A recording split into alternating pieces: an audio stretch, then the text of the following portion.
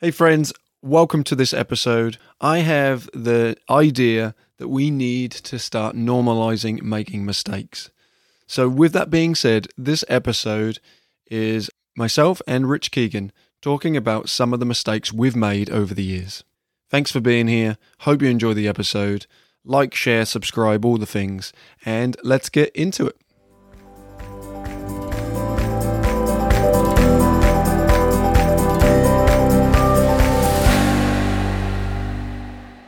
We are going to talk about flops, failures, facilitation fails, something that maybe we've done that we have learned from. This is in response to a question that we got submitted from a listener, which is which of our facilitation failures, maybe earlier on in our career, we've learned from, but I'm also thinking that there are stuff maybe recent that we may have happened to us that's worthwhile, that we've probably learned from as well.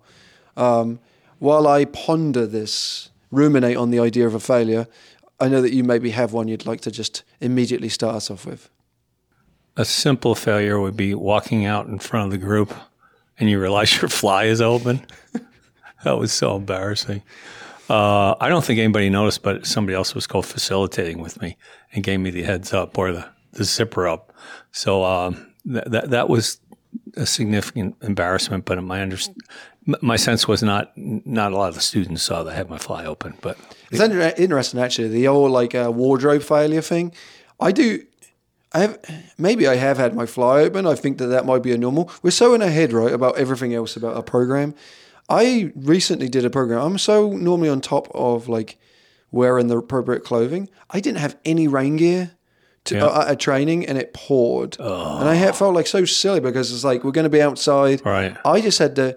I put on I had a wind jacket, like one of those fin things, and I pretended it was a rain jacket because I was so embarrassed that maybe I forgot my rain jacket. I was soaked through, but I faked my way through, being like, yeah. Oh, it looks like it's definitely wet. Oh, you're an outdoor professional, so it's got to be you can't windproof and waterproof. You can't not be prepared. And then and the part I think that was a real failure in that was I told everyone, hey, it's like it's going to rain. Hopefully you're prepared because we stay outside. Failure to prepare is preparing to fail or whatever it is. Then I don't know. I look in my bag and I don't have anything. No rain gear. And I'm like, wow, I have a wind jacket. I'm going to get wet. Do you think anybody noticed? Probably not. I think that's something from all of these, especially when it's internalization like that.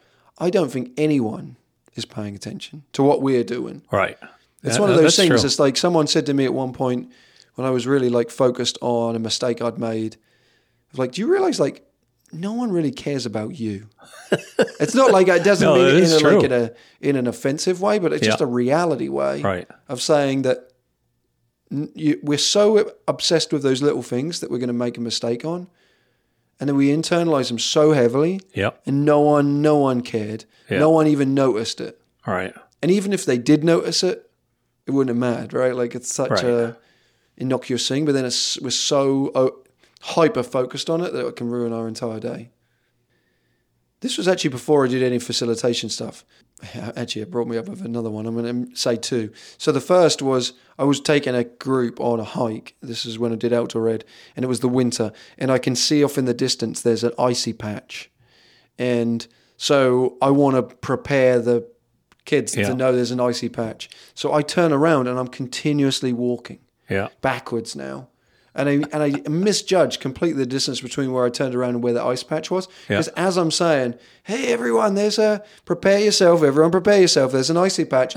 As soon as I said icy patch, I must have hit it, flipped me up. Oh, my gosh. Boom. Right on my back. Wind it knocked the air out of my lungs. I'm okay. Exactly. And I did the classic adult thing when you're around kids. I'm good. Never admit you're No. Yeah, I'm fine. Hey, Phil, you okay? Yeah. I'm all good. And I had to limp away feeling awful that rest of that. I don't know, the lesson there, I don't know what that is. That's just maybe it's a piece of, there's a young facilitator part of me of not wanting to admit I was hurt. I think I could have stopped. Oh, right. Yeah, I just carried on through the day as if it was nothing. Limped along. And that was extremely painful. But it leads me into something I actually did here on the High Five. I was a contract facilitator. Mm-hmm. And at the time, we had a triangle tension traverse, a really big one. Mm-hmm. And we very rarely used it because it was just so long, and like the pendulums on those things, so hard to spot. So, but we always talk about like no running, jumping, pool rules in effect. When you're on the lows. I don't know what it was. Maybe it was my young, I don't know, I wasn't even that young, 25 or 24 or something. But the group was at the shed and they were really low energy. And we were about to go and meet the bus. So I wanted to re-energize them for the final end of the day. So I was like, come on, let's go. And I like leaped. As soon as I said, come on, I leaped in the air. I spun around and I sprinted as if we're heading out of the course. And I hit those cables at my shin so hard that it just like, I didn't even have time to put my hands out in front of me. I hit it with such velocity right there and it flipped me right over the cable, smash into the ground. I'm good. I did this exact same thing. I was like, I'm fine. They're laughing. Yeah. Honestly, thought I was maybe meant that. And I played it off that I somewhat meant it. But I was like, see, look, this is why I tell you don't to run, as if it was a lesson I needed to tell them and remind them as they were leaving the course. I walked down, I'm waving the buses. Goodbye, buses. And I'm still acting as if it's fine. The buses disappear. And I remember Liz at the time, she looked at me and she said, are you okay? I pulled up, it was the October, I pulled up my pant leg. I had skinned everything from almost like the ankle all the way up to the knee. And it was pooling blood into my socks. I had then a 9-hour drive from here to Pittsburgh, Pennsylvania, with my shins just burning. And that in itself is just a lesson on abiding by the own rules that you set. I don't know what was into me. I felt like I needed to do this goofy kind of like leaping, bounding. I don't know. Interesting enough, I had people here at a recent training, and they're talking about like stuff, and I'm saying, no, you shouldn't do that, you know. But that's good. It's always nice to say those things in hindsight. But when I was doing that, like I did stupid nonsense like jumping and running in cables. I don't know. Anyway, those are the two that jumped in my head there. So another of mine, you were with me, Phil. For those of you who are familiar with a 5-finger full value contract, you explain and do an activity of each finger. I mean, it could mean like keep an open mind, think about what you say before you say it, take care of the little things and emotions. And we had the medical forms. Didn't show up, no red flags. I start to do an activity with the group in a circle. And like the second activity in, let's say playing finger fencing, and the student shows up with a para and he has no arm. And I just started sweating bullets. It was the most bizarre thing because I was sweating bullets, but I think I also had goosebumps. And I just paused and continued on and took a look. And it just really stopped me in my tracks. And of course, and when I make any mistakes at all, I'm terrible on myself. I think I'm getting better, but I will replay it and beat myself up. And why didn't I turn my head quicker to notice? But that was a hard one. The student didn't react in a negative way, either the paraprofessional, but I was like, oh. And then eventually I came up with 5-finger contract things so you don't touch anybody, you do by yourself.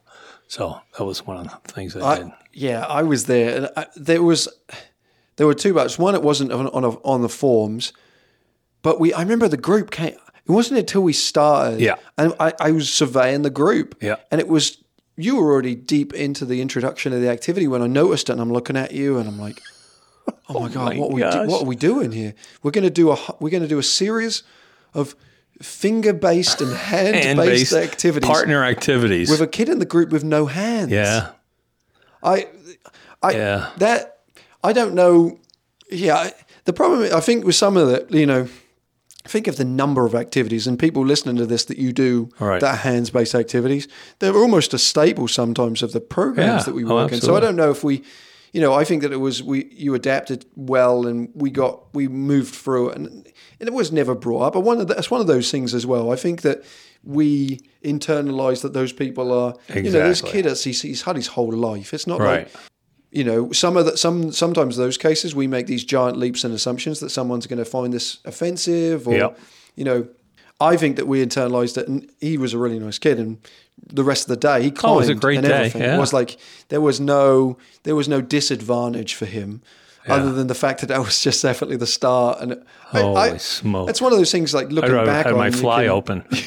Looking back on it, the irony of that kind of experience is humorous. I think we can somewhat laugh at it now and just say like, we did try to do finger-based contract and hand games with a kid with no hands. There's a reality that like there's a level of humorousness to that. But in the moment, I think that the only thing like lesson I would take from those are, we attend to the group, like you pay attention to the group, and there has to be like some level of adaptability from a program perspective. But we're two experienced facilitators. It wasn't like I've never seen first that. rodeo, right? 20 plus years of teaching for yourself. Yeah. You ever run into having to deal with that? Like, I don't. No. That's what I mean. No, like, never. You'd know. How would you prepare? And it's not something we're going to teach people Right. of like, hey, if you happen to have a kid with no hands. You know what it reminded me of, even as you're saying that? Remember the story I told of the swing? Oh my gosh. That's you got to retell that story. That's another one of these serious situations. So we're running the swing, our giant swing. And the way that we slow our participants down is we tap their legs to slow them down. And then once they slow to a certain point, we often grab their legs, or if we can grab the back of the harness just to finish up that before the ladder gets brought in. And there's a kid, swung perfectly fine the whole time. I then said, I'm ready to grab your legs. She gives me the thumbs up. I grab her legs. She carries on going, and I'm holding her leg. And that story never gets old. And I responded in an expletive. I said the F word quite loudly in front of all the kids who were there. And then I look, and they're laughing their heads off. Yeah. The kids swinging, laughing their heads off. She can't.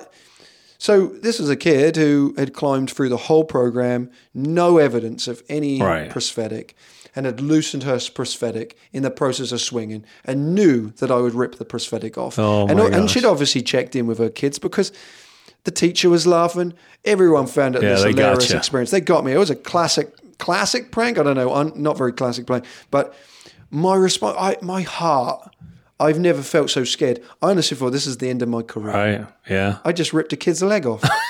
The leg into that one. I told that story today on the course. Oh my God. Because we were doing the swing, same thing. But it's one of those things, like how would you ever, I actually appreciate that level of humor. In hindsight, I give that kid a high five. Right, absolutely. You got me good. You got me good on a joke that's really, really very funny.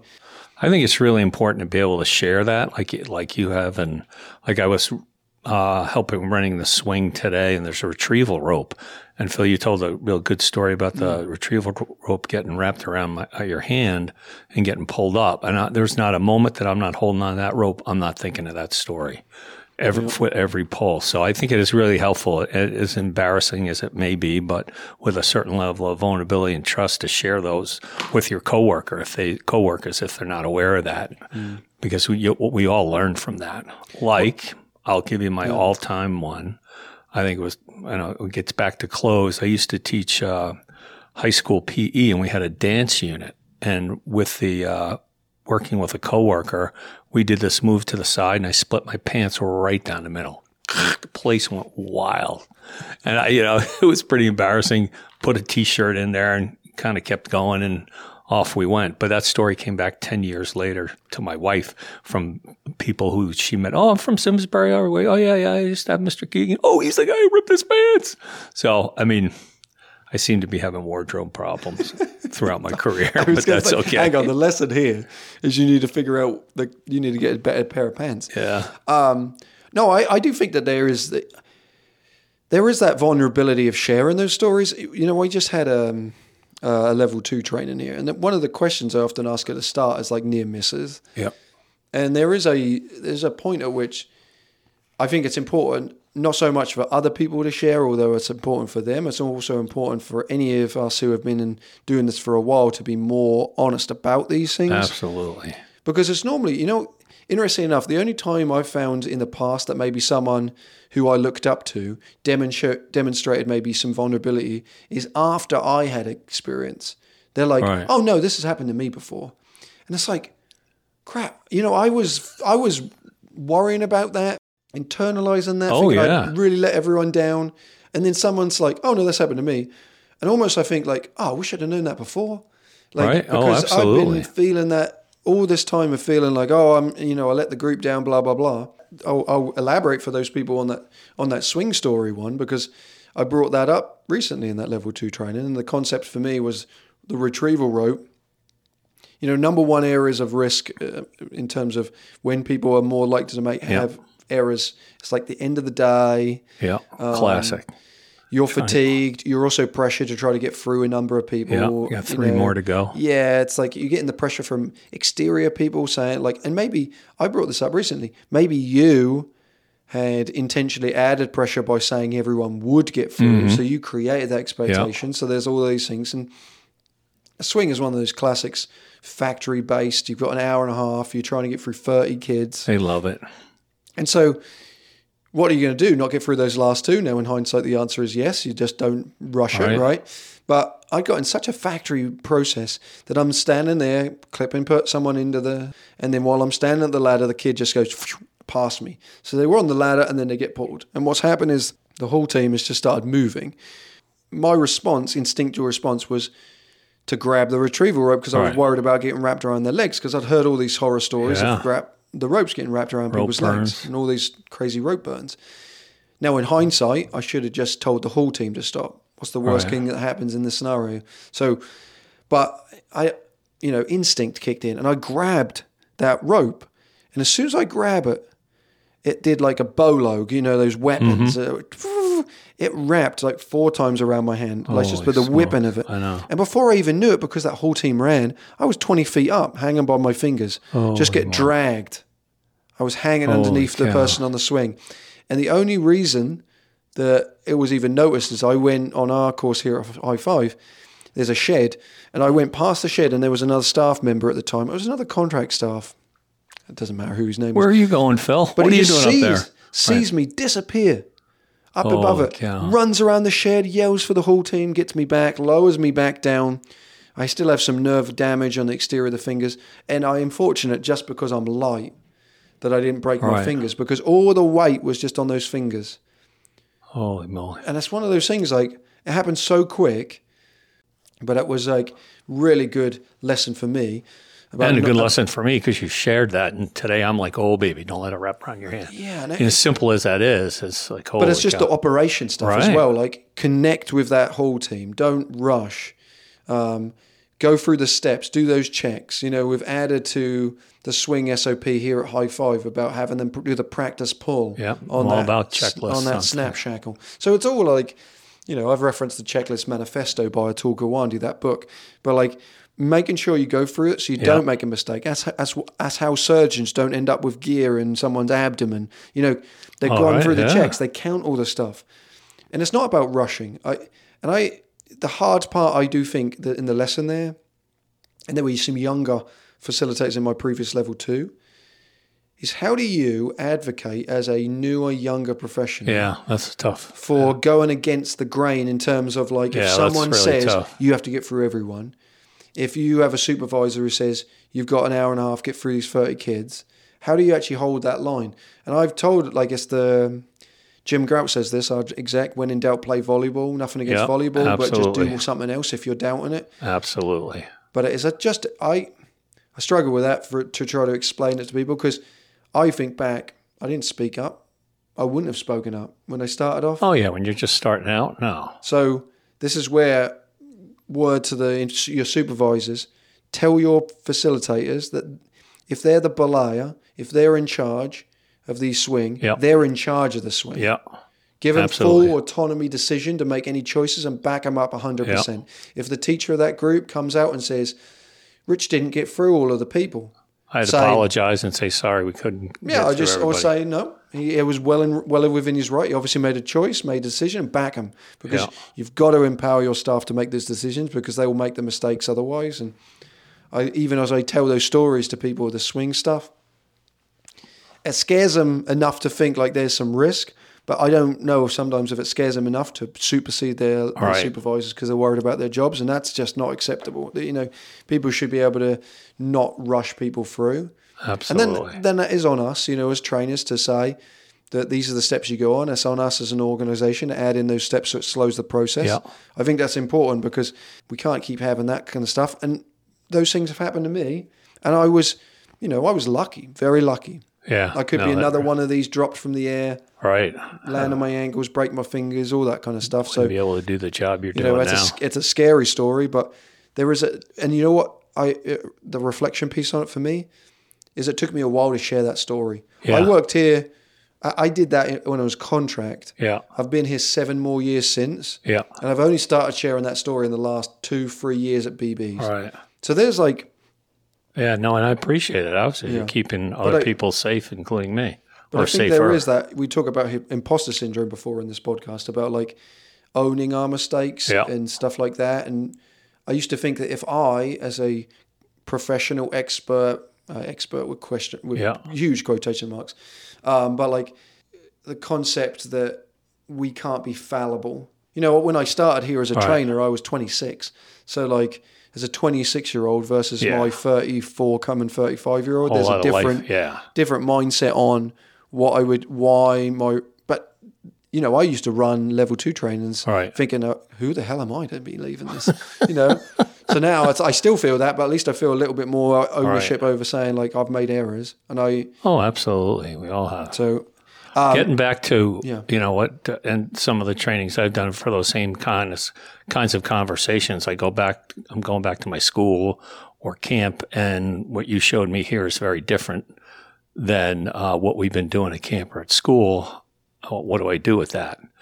And I've recommended everything from, you're here for a training. You can tell your supervisor, hey, you've got this training from High Five or Project Adventure, whoever it may be, that's a qualified vendor, say they do this differently. And I've also offered to say I'd get in on a phone call with them to help them back them up. That hasn't been needed, but if you're getting extra training, we really think you need to speak up.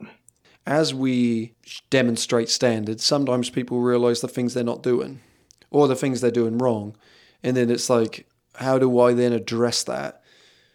And I've said, you can present a High Five guide or whoever's, that's our SOP. And I would say that's the same for all other vendors who will have an SOP. Demonstrate that, show that at the first port.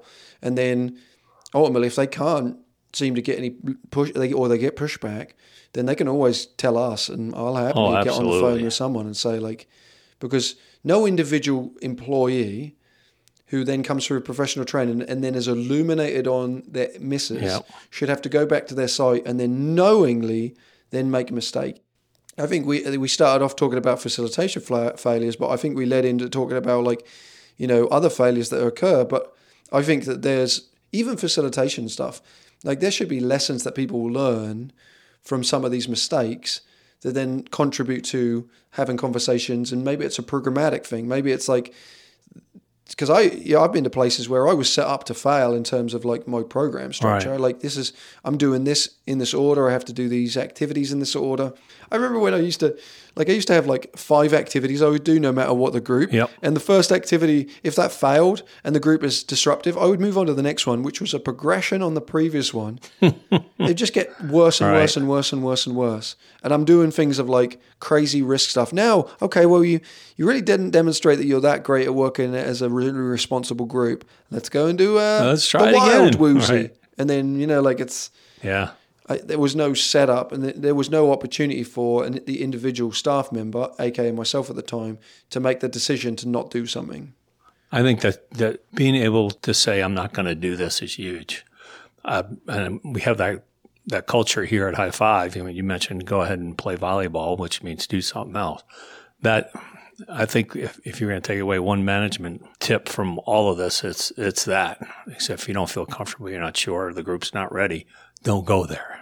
I'm hopeful that people listening to this are appreciative that we're sharing this. And I would encourage you, if you're listening to this, if you want to submit your facilitation fail or just something that you think you've noticed you've made a mistake or a near miss or something like that, and you want to submit that, I'm happy to jump on a call with you and discuss this with you and then put that out there as lessons for other people. Yeah, you're not getting any more out of me though, Phil. That's it. Clothing failures, other kinds of failures, I'm done. Okay, awesome. So thanks, Keegs, for sharing, and we will see you on the next episode.